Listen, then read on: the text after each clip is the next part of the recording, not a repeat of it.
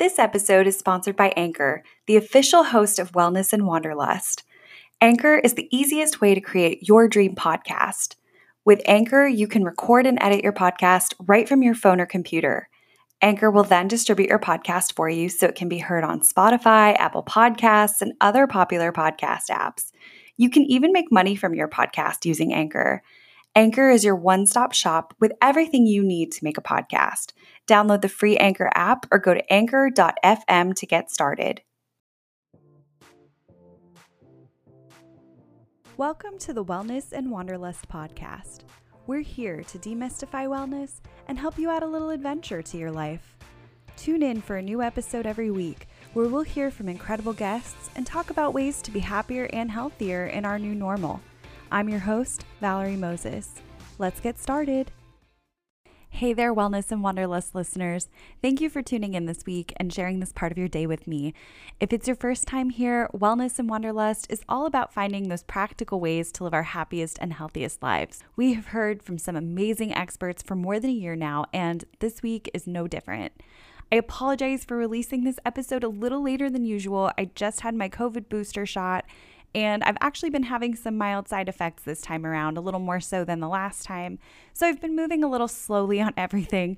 I am still so incredibly grateful for the gifts of modern medicine and to be able to do my part to stop the spread of this disease. Make sure you get yours scheduled if you are in one of those groups.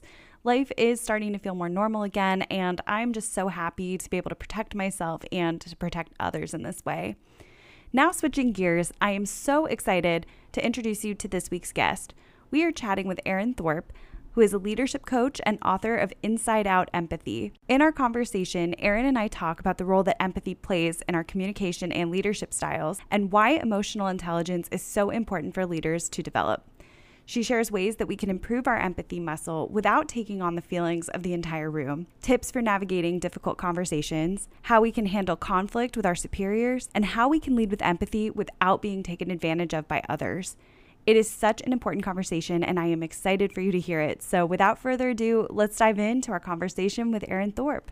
Hi, Erin. Thank you so much for joining us at Wellness and Wanderlust. Thank you for having me. I'm excited to be here. Well, I'm so excited to chat with you and really dive into everything that you're doing. But before we really get started, why don't you tell our listeners a little bit about yourself? I always feel like this is a bit, like filling out an online dating profile or something. Like I'm never quite sure what to say. My name is Erin and I live in Canada. I'm actually from Calgary, Alberta. And I live here with my family. We've got 3 teenage children. And for 20 years, I was a construction engineer. And recently, I guess in the past 4 years, I sort of got bit by this leadership bug, specifically around some feedback that I had been given most of my career that I was too emotional. And so was digging in to kind of figure out how to overcome that and, what I needed to do to kind of quote unquote fix it. And what I ended up discovering was that it was one of my leadership superpowers, we might call it. And I guess the rest is kind of history. The last 4 years have felt like a bit of a blur, writing, speaking, coaching, and just really diving into how to leverage empathy as one of our leadership superpowers.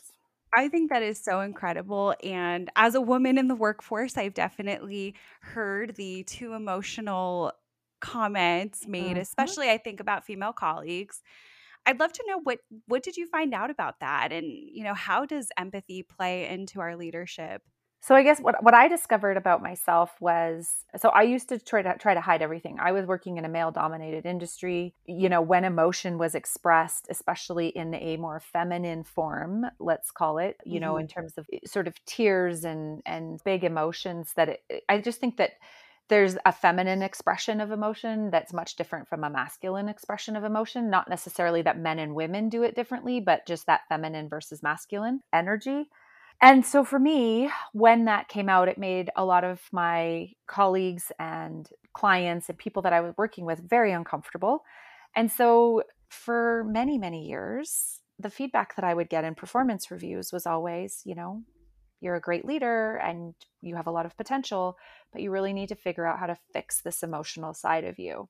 And I thought that fixing it meant getting rid of it or learning how to control it. And so for a lot of years, I tried to do that. What I discovered at kind of a turning point where I was like, if I'm going to stay in this career, I need to figure out like really what's going on, because I can't keep getting this feedback. And I was starting to get more and more blindsided by my emotions. I would be in the middle of a meeting and all of a sudden be crying. And I'm like, I don't have any idea why, it seemed like it was a bit, the expression that I was having and what I was feeling didn't seem to match the situation I was in, if that makes sense. Mm-hmm.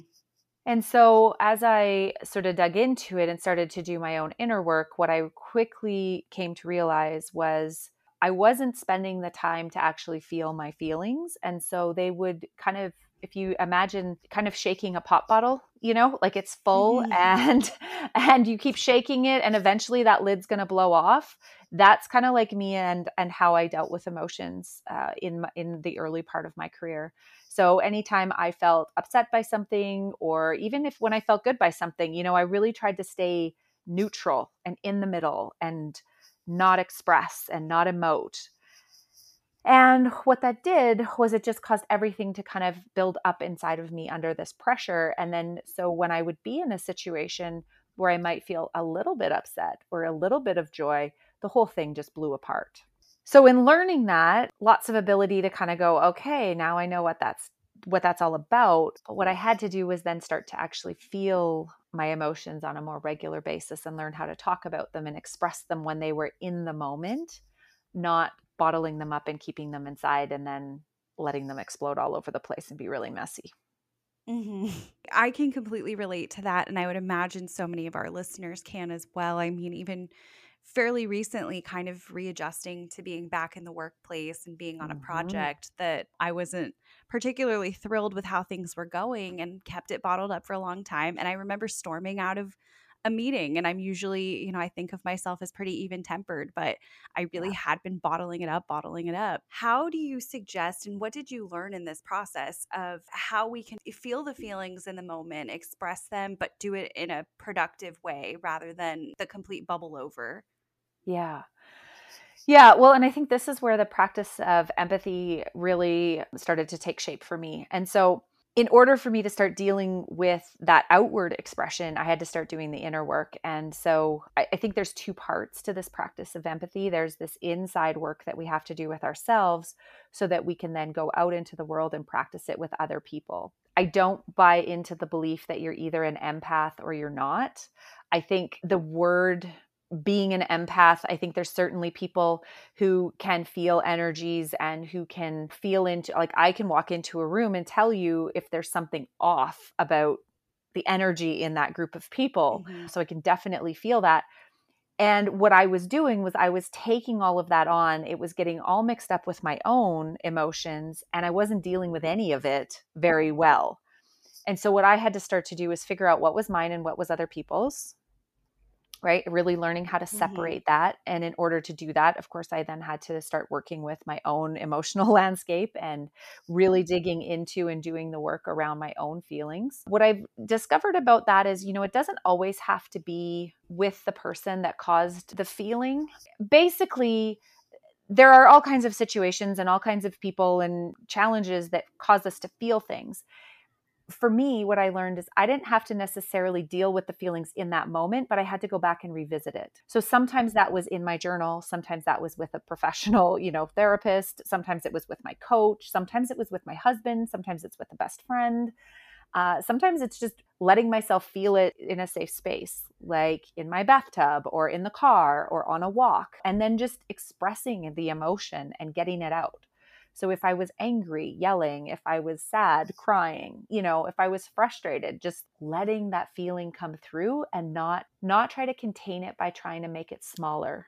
So I think that was probably the biggest first step, was just figuring out how to let myself feel what I was feeling so that it didn't come in and taint or muddy the waters in other situations.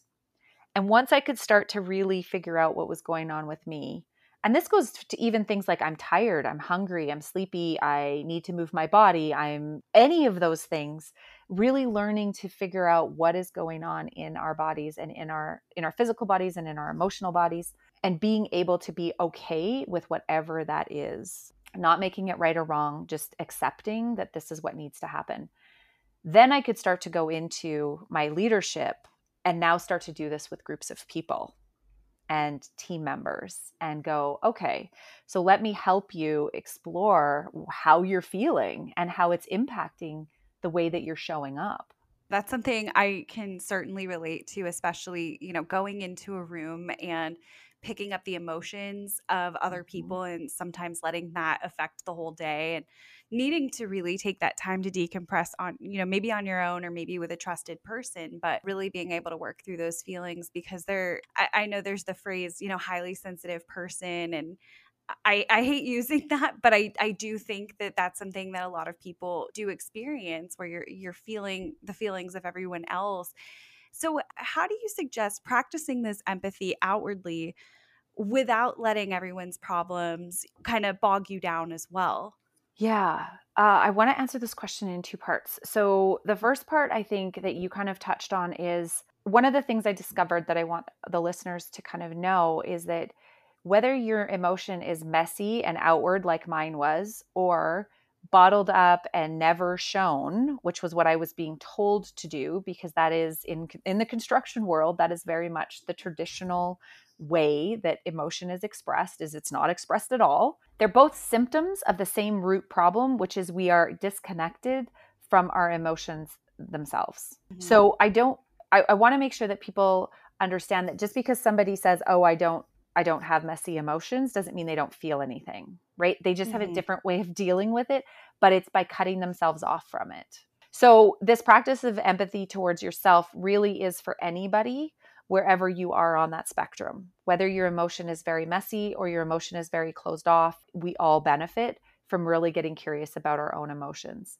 Once we realize that and we start doing our own work, then we can take it out into the world. And the way that went out into the world for me was just being able to think of, so if I'm sitting down in conversation with somebody or I'm in a room of people, thinking about, and I used to do this early on. I don't have to visualize it quite this way now because I have some ingrained patterns of behavior.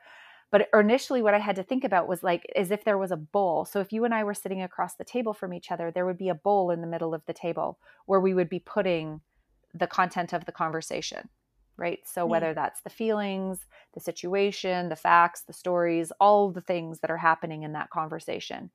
And at the end of the day, that bowl gets to sit there. Nobody has to walk away with it, right? So that is how I initially started to practice not taking on everybody else's emotional concerns and emotional being, right? Was really picturing this container that would hold it all and then trusting that it could just stay there. Secondary to that is really developing this mindset and really working on deepening the belief that all of us are whole and capable and worthy and able to take care of ourselves, really at the fundamental level, that nobody that I'm sitting across from is actually broken and needs to be fixed. Because one of the things that actually stops us from being able to practice empathy is that we believe the person sitting across the table from us or that we're in conversation with is deficient in some manner and they need us to fix them. Empathy is not about fixing people. It's about connecting to them emotionally and trusting that, if they need you, they'll ask for it, right? They'll tell you Mhm. what they need, but our job isn't to run in with our superhero cape and help them out. The help is truly in listening with them. I think that's so important and something that you're right. I think we do often go in with the mentality, and this is, I think, a very masculine energy as well of trying to fix the problem or fix the person rather than I think holding that space for them and letting them, because I think half the time I know for me personally, there are a lot of times where I just need to be heard Yeah. and to be understood. Yeah, because you know what you need to do, but you have to be able to express, right? Mhm. And that's so the two go hand in hand. Is once you start working on your emotion and you start expressing your emotion, then it becomes easier to let other people do it. The piece we have to figure out in the middle is this boundary piece of not taking it all on and thinking we have to do something with it. So the container visualization really helped me, and then really deepening this mindset belief that this person is fully capable of solving their own problems. They just need me to listen. Absolutely. So, you've written about leading with empathy, and I think this is such an important quality that I think leadership, we do talk about emotional intelligence, I think a lot more than we ever did in the past. But I think this leading with empathy concept is something we don't talk about enough, but is something that if you asked anybody, would you want an empathetic leader? I think that's something that 10 out of 10 people would say, of course. But can you explain to me a little bit, what are some of the practices of someone who leads with empathy? And you're right. There's been many studies done, and everybody says, yes, I want an empathetic leader. I want to work in an empathetic organization, right? I want the organization to Mhm. practice empathy. I want the leaders to practice empathy. And those studies show that productivity, creativity, innovation, inclusion, all of those things are positively affected when there is empathy inside the leadership team and the organization. Also, feel burnout and intent to leave, so meaning I want to leave this organization, decrease exponentially when there is Mhm. empathy inside teams and organizations. So there's a huge amount of research that says, yes, people want this. So how do we do it as leaders? That's the magic. That's the silver bullet and the magic money question. It's like any other skill. I often relate this to, it's the same as going to the gym, right? You need to start practicing small incremental movements that are going to slowly build up this ability, this muscle inside of you, which is your empathy muscle. It's not about doing 20 quick push-ups and all of a sudden you've got jacked biceps. It's not going to work like that. So the practices are really this commitment to, it starts inside. So yeah, the way I write about empathy is there's this inside practice and this outside practice. So for ourselves, we have to practice being mindful. So what are we bringing to the table? Am I tired? Am I hungry? Am I having a big emotional, am I already feeling quite on edge or heightened in that way? So we have to know what we're bringing to the table. So being mindful about that. We have to connect into our common humanity. And that's part of recognizing that we're all whole, capable beings, but also that we all have inner battles that are going on that we don't see and we often don't share, but everybody's got a story, right? And then really learning where we judge ourselves the harshest, because that is where we judge others the harshest. So, those are sort of the inner practices that we do with ourselves. When we turn empathy outwards as leaders and start to demonstrate it to our teams, so the practices there are really learning how to take perspectives, how to be really curious. So, curiosity from a place of humility, right? Really seeking to understand, but also seeking to be influenced by what's happening, right? How can I take the perspective you're sharing with me and have it change or modify or round out my perspective? So, learning how to do that. And that starts with just simply listening, being able to reflect back what you just heard. Taking notes is a really good practice. It slows our brain down so that we aren't listening with the intent to reply.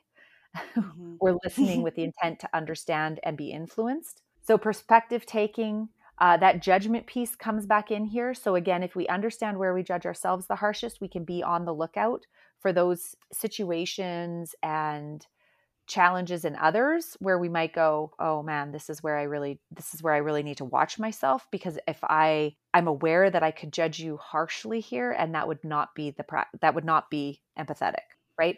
A funny story. So even just getting connected to record this podcast, I was a few minutes late, and that's an area I judge myself very harshly, is around being on time and being prepared and not having things go wrong, and right, being very professional. And so I'm noticing as the minutes are ticking by and I can't get connected, I'm noticing this emotion come up in me, and I'm starting, that inner self-talk is like, Erin, you should have been more prepared and you should have done this. And see, here you are again and you're late.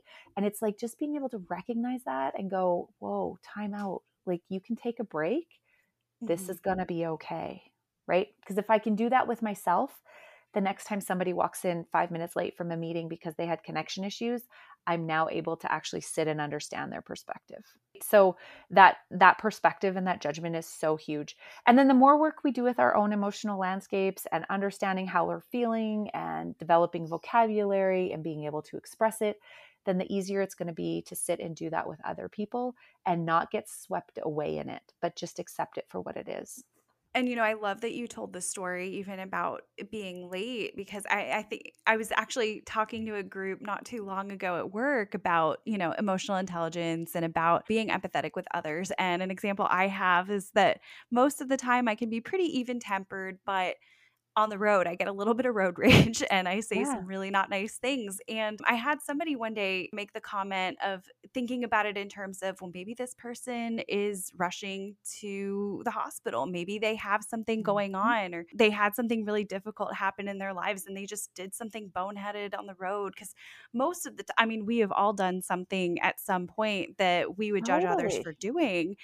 And I do think a lot of the time too, the things that we judge others for, when I find myself being really judgmental of certain people, a lot of times they really are holding up a mirror to something that I do that I judge myself for.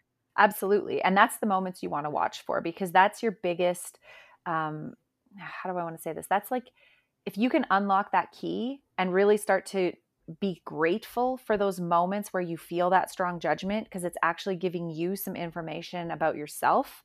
And it's a huge area of opportunity for you to develop some, is to practice that empathy muscle, right? What else could be going on here that I might be missing? Right? It's then that's exactly what you're doing with the road stories, right? It's like, what else could Mhm. be going on here that would explain why they just cut me off in traffic, or why they didn't use their signal light, or why they're going 60 instead of 70, or whatever it Mhm. is. It's like, because our immediate thing, our brains are hardwired to make things make sense. We take in tons of data all day long, and if we had to sit and like wonder about each of those pieces of data, we would be exhausted. So the Mhm. brain works very quickly to take a whole bunch of data and make it make sense. Now, often the stories that it makes up about that data are completely inaccurate, but we Mhm. believe them as if they were truths. Mhm. And so this practice of empathy is just really getting practiced in, this is just a story, right? My brain has taken a bunch of data, it has made up a story. I have no idea if it's true or not. So let's get curious about it and start to explore. I think that's such a great point. And just, it's really is so important to be thinking about the other person's perspective. Really, in any of these situations, we come to so many disagreements over Yeah. differences in perspective where ultimately it really is not earth shattering, but we see it as such a big difference. Well, and I think people think that, so a couple points. People think that empathy means that you have to agree or endorse the other Hmm. idea or the feeling, and that's not it at all. You just need to acknowledge and understand, right? Hmm. So I can sit across from you. You could say a very controversial thing to me that we might want to get in an argument about, or I can just say, thank you for sharing your perspective with me. I can demonstrate empathy without agreeing with you 100%. And if we haven't done our inner work and we can't connect to these feelings that we have, it's going to be much harder for us to connect to those feelings in other people. Because that is the practice of empathy, is I have to be able to connect to something in me that is similar to what's going on in you. So if you're dealing with something particularly difficult or vulnerable or traumatic that I don't want to see in myself, I'm going to have a much harder time practicing empathy with you, which is why this is an inside job. Like 100% being able to practice empathy starts inside. That's a great point. And I really think it was important what you shared, that we can acknowledge and understand one another without having to agree. In the US, we had a very contentious election, for example, and Right. that people on both sides, the stress levels were through the roof. I think for adults, probably throughout the world, I think that it was a stressful thing for a lot of people. Oh, we certainly felt it in Canada. I mean, right? Absolutely. Like our next door neighbors, and and we had the same thing, the pandemic. Like, pick an issue: Hmm. racism, the pandemic, women in the workforce, like you name it these Hmm. days. There's enough social justice issues, politics, religion, any of these topics where people have very divided opinions doesn't mean that we can't practice empathy with people that are different from us. It just takes a different skill set, because our tendency is wanting to go and agree and to persuade and to change. Yeah, I completely agree. And I do think that's an important skill to have. It's something I'm certainly working on. It can be very challenging with some of these very big issues. And then in the workforce too, even, on a smaller level, even my perspective on a project versus somebody else, and how we each might think that something might look good on a website, or how we approach a different problem. But I'd love to know too, when you are leading, I think one of the criticisms that we often get when we do lead with emotion and when we bring emotion to the table, and this was a question that a listener had as well, was that it can be perceived sometimes, as a weakness. And I don't necessarily think that is true, but one of our listeners did ask how we can lead with empathy while making sure that we're not, a doormat.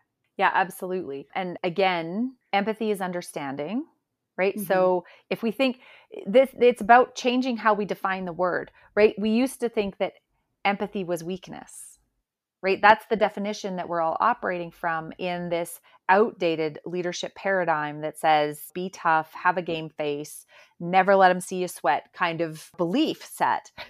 And we know that all that does is drive disconnection and a lack of engagement, and people don't feel like they can bring their whole selves to work. It doesn't help us get more diversity of thought, of race, of color, religion, background, cultural. It doesn't get any sort of diversity metrics to the table at all Hmm. when we operate from that paradigm.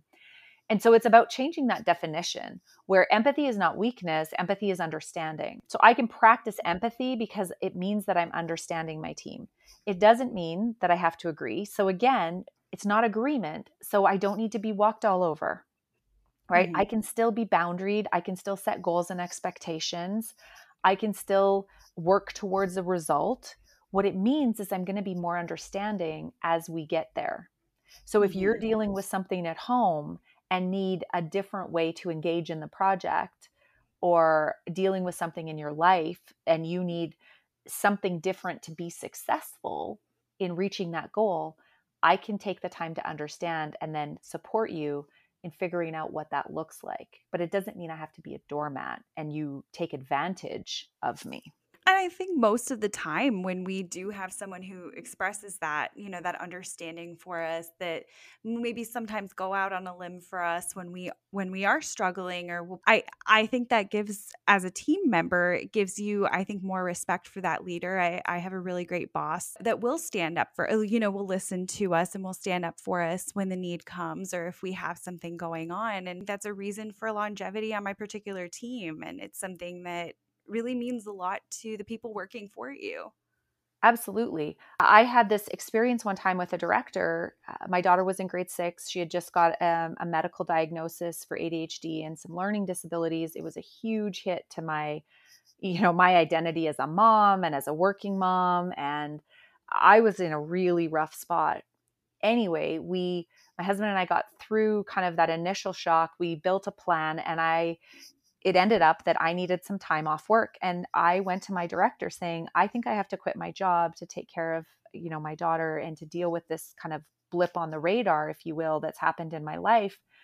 And it was so amazing to me because he was able to sit and listen, understand, and then said, Erin, there's some different programs that we have here that you might be able to access. And I don't think you need to quit your job. I think maybe like a leave of absence or some medical leave. And he had all of these other options that I had never even thought of or knew of, and was really able to support me in that because he took the time to listen and understand what I was dealing with. He was able to then point me in some different directions, which felt very supportive at the time. And I ended up going back to work for him when it was all over because I just was like, yeah, you get it. Right now, I Mhm. want to come and, I want to like hook to this star or, to this ship or, whatever, Yeah. and engage with you because you took the time to understand. He didn't feel like he had to fix it. He didn't take on all my problems, but he definitely took the time to understand, was able to connect to some of these feelings. He was a father too. His kids had similar things, but not exactly the same thing as my daughter. So there was this he sat through the emotion with me. He didn't say I was too emotional. Like I never got that feedback, right? He was able and had Mhm. that capacity to just practice empathy, to meet me where I was and to acknowledge and to understand. And then together we built a plan and moved forward. So no doormats, no weaknesses, Mhm. none of that was present in that interaction. And so I think such a big part of allowing ourselves to practice empathy is redefining it and moving away from it's weak and messy to it's understanding and boundaried. I think that's such a great point, and what a fantastic boss to be able to provide those resources and options rather than, well, that's too bad. Because I think there are so many people, unfortunately, who are out there like that. But to be able to practice empathy in that moment, and you had that great working relationship that kind of moving forward. And I think this really plays into a lot of the difficult conversations we have. I think many of us kind of struggle or maybe want to avoid some of those difficult conversations and kind of getting vulnerable, especially in the workplace, because as you've mentioned, the criticism of being too emotional, being a doormat, showing too much of yourself in a professional environment, I think that can be really kind of a tricky thing to navigate.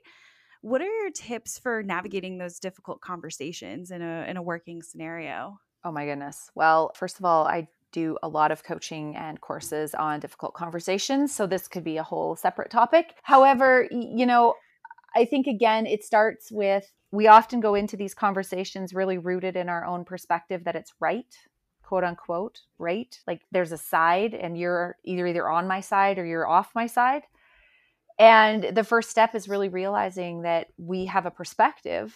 And certainly there are a set of facts, but largely what is driving our feelings around this difficult conversation is the story we've made up about those facts. And the other person on the other side of the table will have the same facts and have made up a completely separate story and different story and have a different set of feelings and beliefs around it. And so the work is in how do I honestly and boldly tell you what my perspective is and stay humble enough and curious enough to allow you to express yours and to put it into the conversation. I mean, I think that's so important and something that so many of us avoid altogether, I think, if we can help it. We recently had our all employee meeting with some breakout sessions, and one of them was on navigating difficult conversations. And when they asked people in the room to kind of rate from 1 to 10, 1 being the least comfortable, 10 being the most comfortable, we did have an 8 at our table, but for the most part, most people kind of landed around a 4, 5, 6. I think I'm a 2. Yeah. And I will avoid it altogether and take on all the feelings myself and do that quietly. I'm kind of on the spectrum of not really express anything and then let it bubble over, and it will Yeah. bubble over in all the wrong places. It's Of not even course. at work. It ends up being with your personal life It too. does. Yeah. How do we develop I would say bravery to step forward and to even have the conversations? Again, it's like a muscle that you need to build. So you start small, right? You start with one kind of lower risk conversation where, especially for someone like yourself who is on the end of the spectrum of really staying silent or minimizing your opinion, your beliefs, your presence in that difficult conversation, recognizing first of all that that's just it's a primal response, right? It's your brain scanning Mhm. for danger and it's seeing that colleague or that project or that issue or that, whatever it is as a threat to your physical safety. And it's Mhm. not, right? Our DNA is not caught up with our modern world. We still have Mhm. 4 million year old DNA in us. And our brains don't decipher between the lion attacking us or the colleague yelling at us. It sees them as exactly the same thing. So the first thing is just to recognize that. And, it starts with awareness. So what are the things that pull you into those emotional responses? So either in your case, wanting to minimize, and in someone else's case, wanting to win or dominate the conversation, right? Because those are kind of the two, it's the flight or the fight response that we get pulled into when we sense that danger in the conflict or in that difficult conversation. And so really knowing that like, hey, there is no danger here. It's uncomfortable, Mhm. but it's not dangerous. And there's a big difference. So we have to, remind our brains, I'm feeling discomfort because, yeah, it's hard to talk about these things and it's awkward. And usually there's like a difference of opinions. There's usually something to lose. There's like high stakes. And so it's going to be uncomfortable, but it's not dangerous.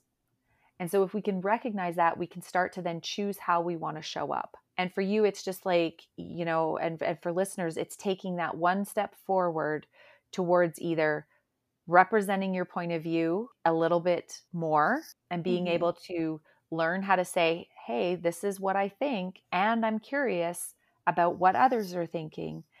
And for those people that want to win or dominate the conversations, who go into fight mode, for them to learn how to say, I might not have all of the facts that I need to make this decision, and my point of view might not be right. So help me see what I'm missing. I think that makes a lot of sense, and definitely something I'm working toward. I think I used to be probably a 1 on that scale. Yeah. And one thing that I did recently that I found to kind of minimize the risk a little bit too. I think anytime you're having one of these issues and it's with a superior, I think that can also make the conversation maybe a little scarier. And Oh, it does.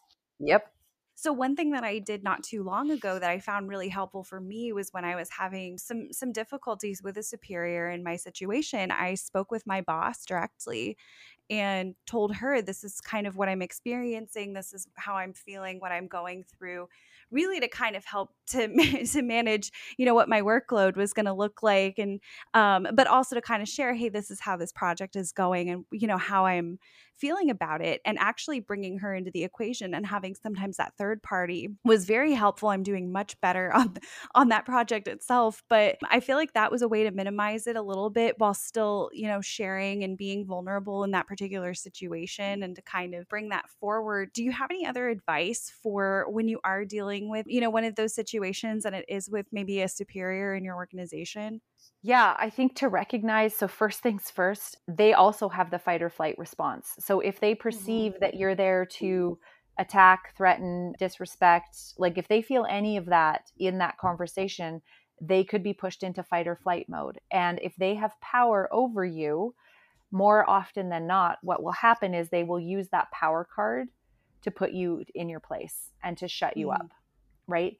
It's not because we have to recognize that it's less about what you're saying and more about the fact that they don't feel safe, just like you don't feel safe, right? It's kind of like when you put two animals, like two dogs that don't know each other, they're checking each other out, right? And if they both feel safe, that'll be okay. And if they don't, they're going to go and they're going to fight. And so recognizing first and foremost that our leaders are human beings just like we are, and they have the same reflexes and instincts as we do. So making sure that they understand why you're there. And this was like eye-opening for me when I realized, as I was working with senior leaders in my organization, holy cow, there are things that I talk about and ways that I approach them that make them feel like I'm threatening them. And it's not my intention at all. And I never would have thought that a senior leader would have been threatened by me. Like, my God, you Mhm. could fire me if you wanted to, right? So, like, why are you threatened by me? But it's true. They're human beings just like the rest of us. So, the advice is to really recognize that and to make sure that when you go and have that conversation that you're stating your intent up front, right? I'm not Mhm. here to second guess you. I'm here to better understand why we're implementing this policy. I'm not here to, like, whatever the misunderstanding might be, you got to think about it ahead of time and go, how might this conversation I want to open up with this person be misunderstood? And then you can clear that up ahead of time. I'm not here to second guess your decision making, and I see you as the decision maker on our team. What I'm curious about is what went into this decision, because there's some things that I feel like might have been missed or something like that, right? I'm just trying to Mhm. give a few examples for the listeners. So really clearing up that misunderstanding up front is such a key part, especially when we're dealing with our superiors or the leaders inside our organization. Now, it also works the same way if you're having a conversation with a team member, because the team member might misunderstand your intent as you're there to fire them or reprimand them or blame them for something that went wrong. So as leaders, we also have to make sure that when we go into these difficult conversations, we really state that intention up front. I'm not here to place blame. What I want to do is find out what went wrong so we can avoid it in the future. I think that's really important. And just even thinking about them as a human being like ourselves, because again, we do not always, but we tend to cut ourselves some slack for the situation going on and for what's going on internally. But for the other person, we're not necessarily thinking that, hey, they might be feeling threatened. And I do think oftentimes when somebody does come to you with, any kind of disagreement or misunderstanding, it's really easy to feel threatened. Oh, yeah. I was corrected on something not too long ago by a peer that I was mortified and I tried to double down, which I don't normally do. And I was wrong. And it was something that I had to really kind of step back and kind of humble myself a little bit. But it was so easy to feel threatened by and that was such a tiny example of it. But I think in any power structure or even with your peers, it really can feel like an attack when it's simply, a question or maybe a misunderstanding or something like that. Absolutely. And we have different tendencies in different groups. So for me, and I'll just share from my examples, like with my kids, I find that I go more towards being right and winning, and I go into fight mode first. With my husband, I'll go into flight mode. So I'll get quiet and minimize my meaning and pull out of conversations because I don't want the conflict. At work, with my superiors, I would go into minimizing behaviors and staying silent. With my team members or with sub-trades in the construction industry, I would go more into I'm ready to put up a fight because I think I'm right and I want to win and I need to prove that I have this leadership position for a reason. And so really becoming aware of and catching on to which situations draw what from you is really important, because then you can start to go, okay, I'm going into a conversation with my boss. I know my tendency is going to be to minimize. So how do I prep to understand, to really stay candid in this conversation and make sure that I contribute to it? Or I have to have a conversation with my 17-year-old daughter tonight. How do I make sure I don't go into like power trip in mom mode and totally shut her down? Yeah, I think it's important to be keeping that in mind. And I didn't even think about how the different situations and different groups we work with in such different ways. But it is very true how I react to different people in my Mhm. life and, different areas, and just how the situations really differ for me too. So I do think that is really important to be aware of, and something that I'll start paying a little bit more attention to that I hadn't really thought about. Now, you've written about empathy. You have a business around empathy and leading with empathy. And I'd love to know a little bit more about your book and what inspired you to write it and what readers can expect to find from it. Yeah. So, what inspired it? I didn't set out to write a book. I set out to start speaking about my experiences in the construction world as an engineer, as a female, as a mom, and kind of shared some of my lessons as I worked through this emotional feedback I was given. And as I started writing and writing and writing and writing, it just became this book, and was encouraged by one of my mentors to see if I could publish it. And I did. And so it's one of those things that I look back now and I'm like, I never really had this dream to publish a book, but now that it's there, I have been completely bitten by the author bug and have quite a few different projects on the go.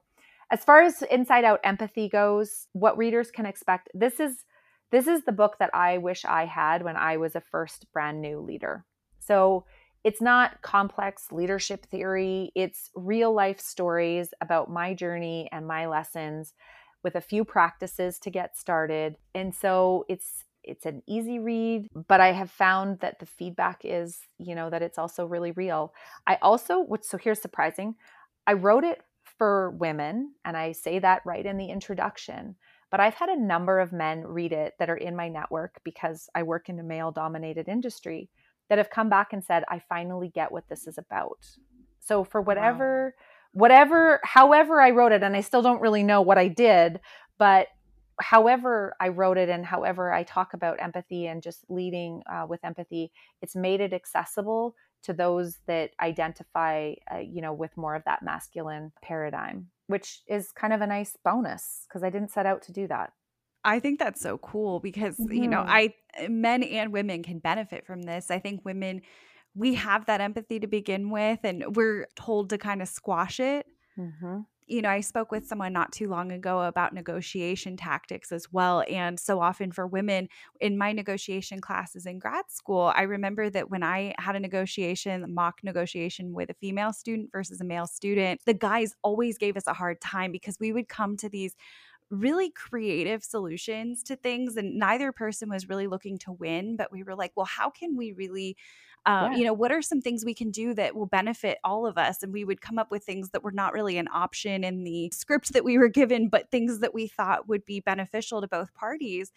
And so often, and I think this is why I was so reluctant to negotiate in the beginning. And I ended up, while I don't think of myself as a negotiator, I've gotten to be good at it, is because I think for so long we think about, in the workplace, and I think for men especially, it really is about my opinion is right. What I want, I need to get as much as I can from the other person. And this is not all men. And I've had some wonderful male leaders, but there is sometimes that masculine mentality with that. And I think to really recognize the value of both sides and to hold space for the other party, even when we don't agree. And sometimes you can find some value in what they have to say and kind of work with both. So while I think that this is really, really helpful for women who have been kind of pushed down on this, it's a great skill that men in the workforce as well can really take with them. And I mean, the boss that you mentioned earlier, I think, was practicing this. And so to be able to instill that.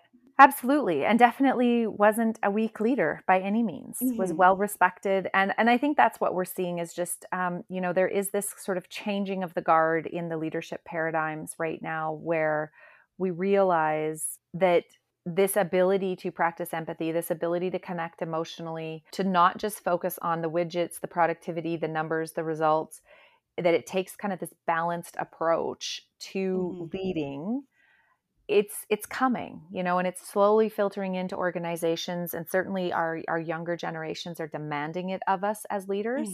And with all of the options available to them now with remote and online work, organizations are going to be forced to catch up to be able to retain top talent. So there is some momentum gaining behind this, and pretty soon it's going to be something that we cannot ignore. I completely agree. I mean, if your people are not happy, they're not going to perform at their best and they're going to leave.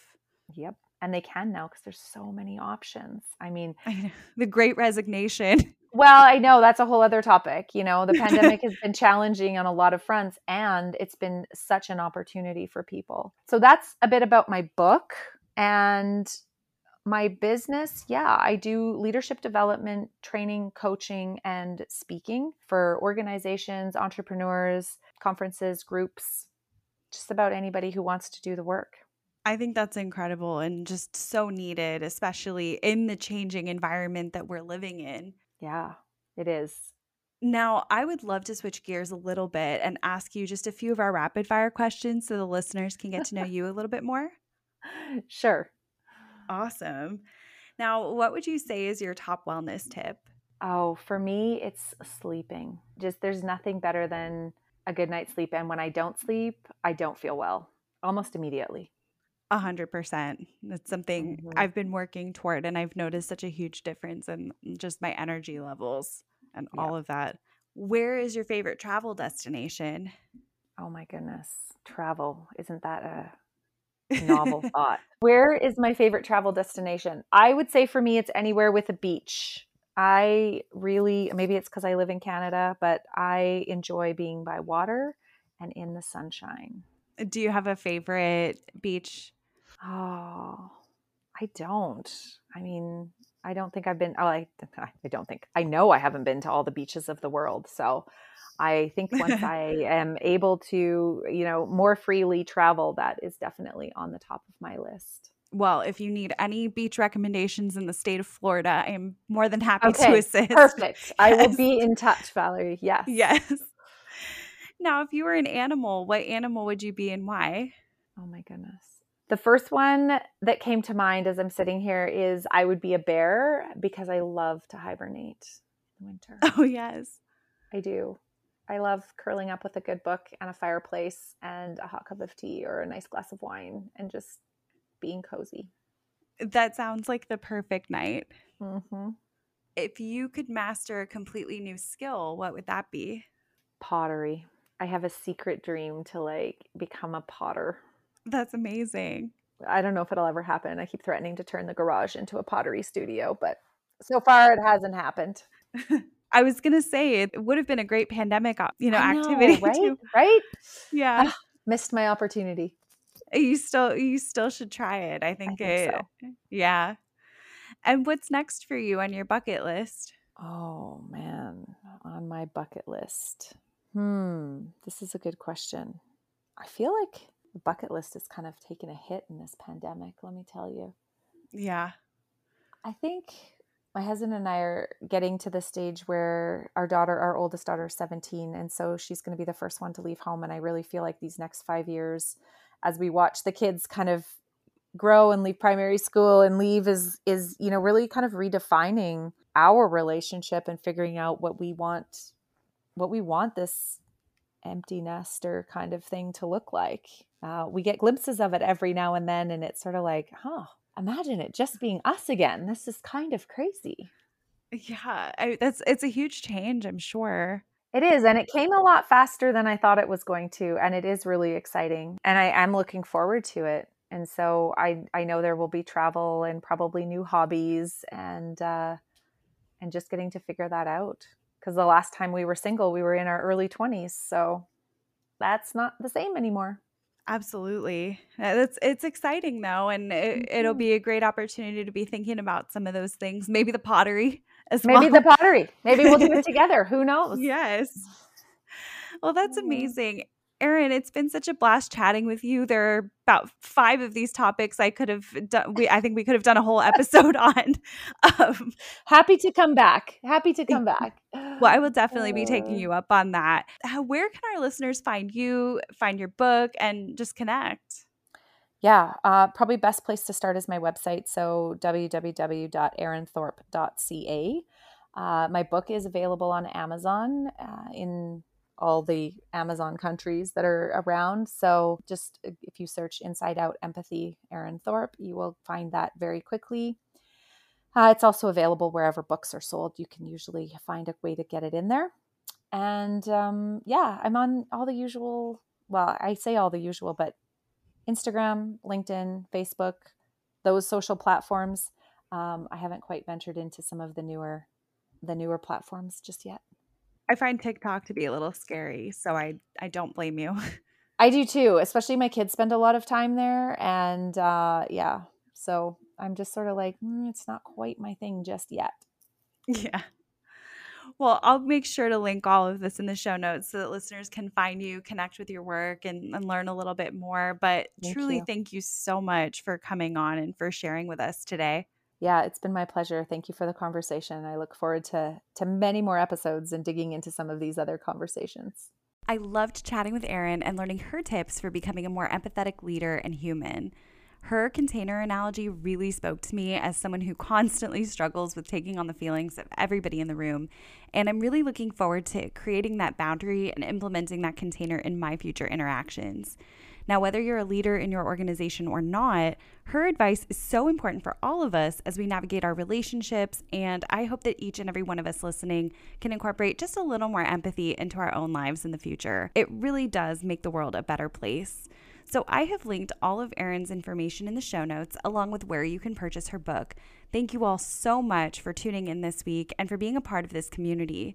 If you have a topic you'd like us to explore in a future episode, as always, don't hesitate to reach out to me. I'm on Instagram at Wellness and Wanderlust blog, and you can email me as well at valerie@wellnessandwanderlust.net. Please be sure to leave a rating and review on Apple Podcasts if you haven't already. It makes a huge difference and only takes just a few moments out of your day.